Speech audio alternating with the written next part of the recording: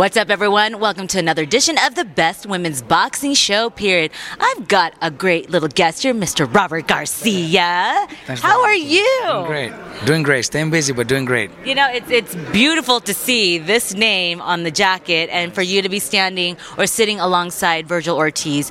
Before we get to all the fun stuff, we knew, and I talked to Vergil about this, credit to his father. He's done an amazing job with him, and he's still in his corner. But for you to come back into the picture, how did that happen? I know you've been very courteous in all the interviews that you've talked to him about, that you've always stayed friends. But what was the moment, that shift that Vergil was coming to you and you maybe say, you know what, Vergil, why not? Let's do this one more time. You know what? Like you said, we always stayed in touch. Little Vergil always, how you doing, Robert? Happy birthday, stuff like that. His dad always stayed in touch with me. My son stayed in communication with all of them too. Little Vergil himself sending me messages, congratulations, happy birthday, stuff like that.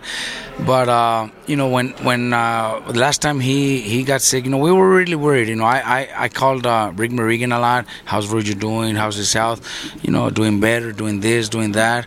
And I took a flight to Dallas to go meet up with them. We had a great lunch, some barbecue spot they took me to. They took me to his house, showed me around. I think that was the beginning of something new to come back and start working together again. Like I said, never ended in bad terms. It was always, small things that we had to correct. I did for this camp. Things went well. Obviously we have different sparring partners. We have different guys. We had quite a few guys helping out. So there was maybe one or two moments where we made a few changes to improve on Vergil's training camp, maybe style, different plan, some things that Dad and myself always talk about it with Hector Beltran, and right now I think we're in great shape. I think the kid is he said it right before we left yesterday, at our last day training in my gym. The kid said, "This is the best I've ever felt." So that's awesome. He said in the press conference that there were people out on Twitter. I mean, there were a lot of Twitter warriors I saw that had no idea what was happening, and they were all commenting on Vergil's health, like he was allegedly doing PEDs, or he was overweight, or he was lazy, he was fat, overtraining, and I can't remember what he was sick with. It starts with the R, but I was thinking maybe it was overtraining, because every time I interview him, he always says, I can fight tomorrow because I'm always in shape. Do you believe, because I asked him the same question, I want to ask you the same question, do you believe that Vergil was overtraining? The kid trains hard, and that's the thing that with him, inactivity is what's going to hurt him, because he never stops training. After this fight, he'll be back in the gym in a week or so, and maybe in a few days he'll be back in the gym, because he loves to vacation. The kid loves to work out. He's a hard-working kid. His mentality is to keep fighting. That's why I'm pretty sure Oscar and Golden Boy's plans are to keep him busy. What they're doing with the new guys that they're signing, the new stuff that Oscar is planning and teaming up with all the promoters to make this big fights happening. I think it's a positive thing for Vergil, for the team, to keep him busy, because that's what he needs. The kid stays in the gym all the time, so you need to kind of hold him back if there's no date, but he wants to keep training, So he's basically his own worst enemy if he doesn't rest. Could be, because he trains all the time. He likes to stay in the gym. And if they're keeping him busy, well, then at least he's training for a fight, where after the fight we can tell him, take a couple of weeks off, take a little vacation, and he'll do it. But then he wants to get back in the gym. And if there's no fights, he's still going to be training. He's still going to be working hard. All this you said about all this media saying that he was fat, that he was lazy, totally wrong. They don't know. They definitely don't know Vergil. Vergil is one of the hardest kids, the most dedicated fighters I've ever worked with, and I'm happy to be back in the team. They know, we in the team know how hard this kid trains. He's one of the most dedicated kids I've ever trained with. You talked about that you had to change things in the way, since Vergil is moving up to 154. It's a whole different beast, and to make sure his power carries through, to make sure he's at a heavier weight that he can carry scary. What did you put him through that you can divulge of training, and did he enjoy it? You know what? That's a good thing, because we have Charles Tremblay, who's our conditioning coach. He's Dr. Charles. He knows. Oh, I thought you said Charlo. Charles Tremblay, and he's good at what he does. We let him do his job when it came to the strength and conditioning, and he did a great job. People are going to see it. I think at this point, Virgil is stronger than he was before, and obviously the opponents are also going to be bigger. The opponents are also going to be at a higher weight class, so they're going to be stronger too.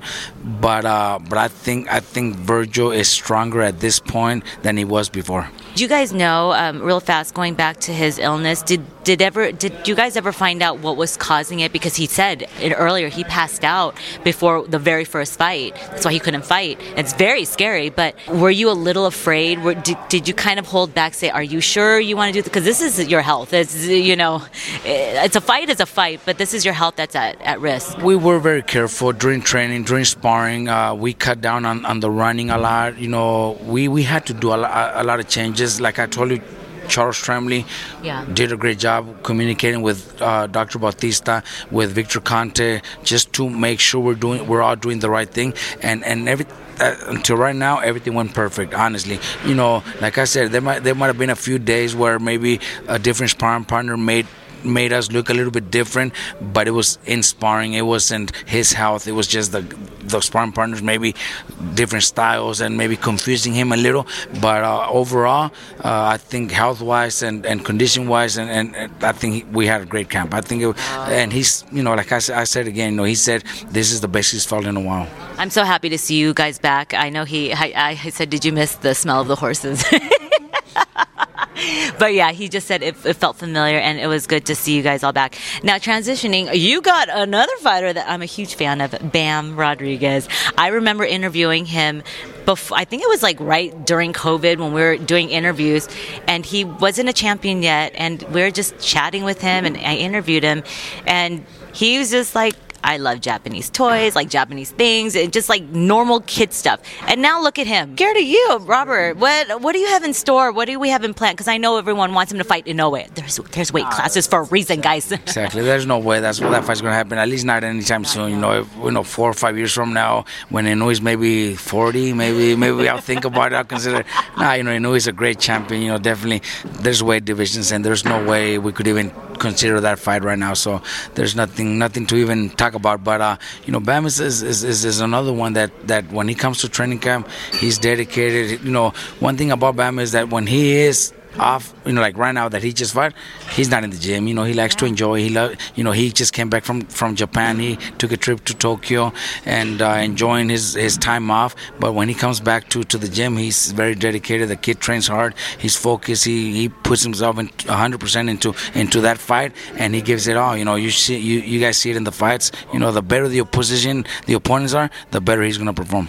That performance against Sonny Edwards was just a masterpiece. When he said it, he goes, the first round, just the feel out round, but he's like, I already knew I had him. And he's like, and it was easy for him. I'm like, he put a beating on Sonny Edwards' face. And credit to Sonny, he gave Bam his roses, and he gave his props, and it was just, they were both such warriors, and it was just a classy defeat and a classy fighters all around.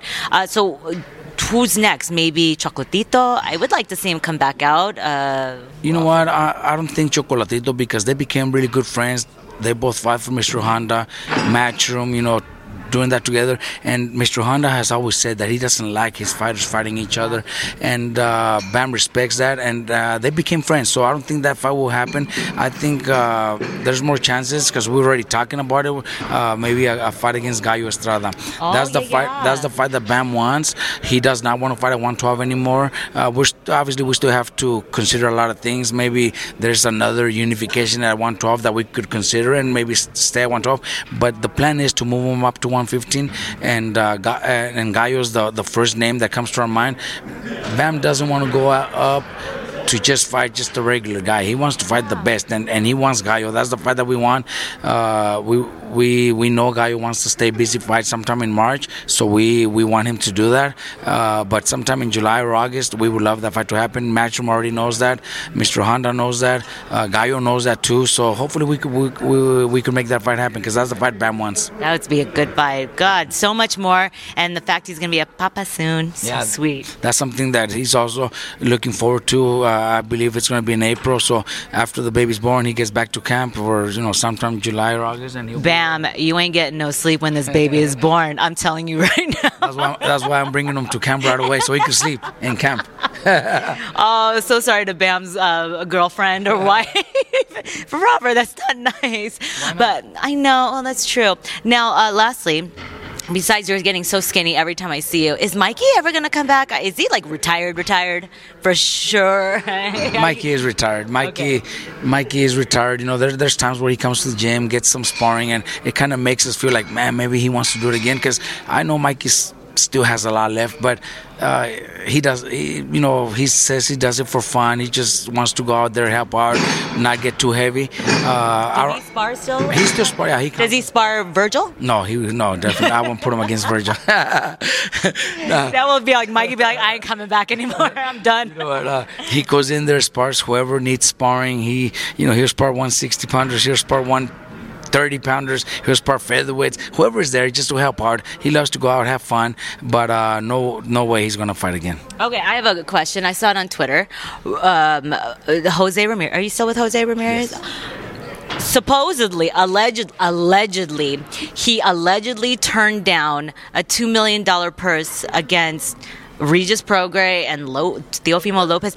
Is there any kind of truth to this stuff? I don't know. I don't know about that. I think Rick Merrigan might be the only one. He's the manager. He's the one that talks to Top Rank, and obviously Teofimo's with Top Rank. So, but I doubt it. Jose would definitely take that fight. Right? Jose, I know Jose. Jose would be mad at Rick for not taking that fight.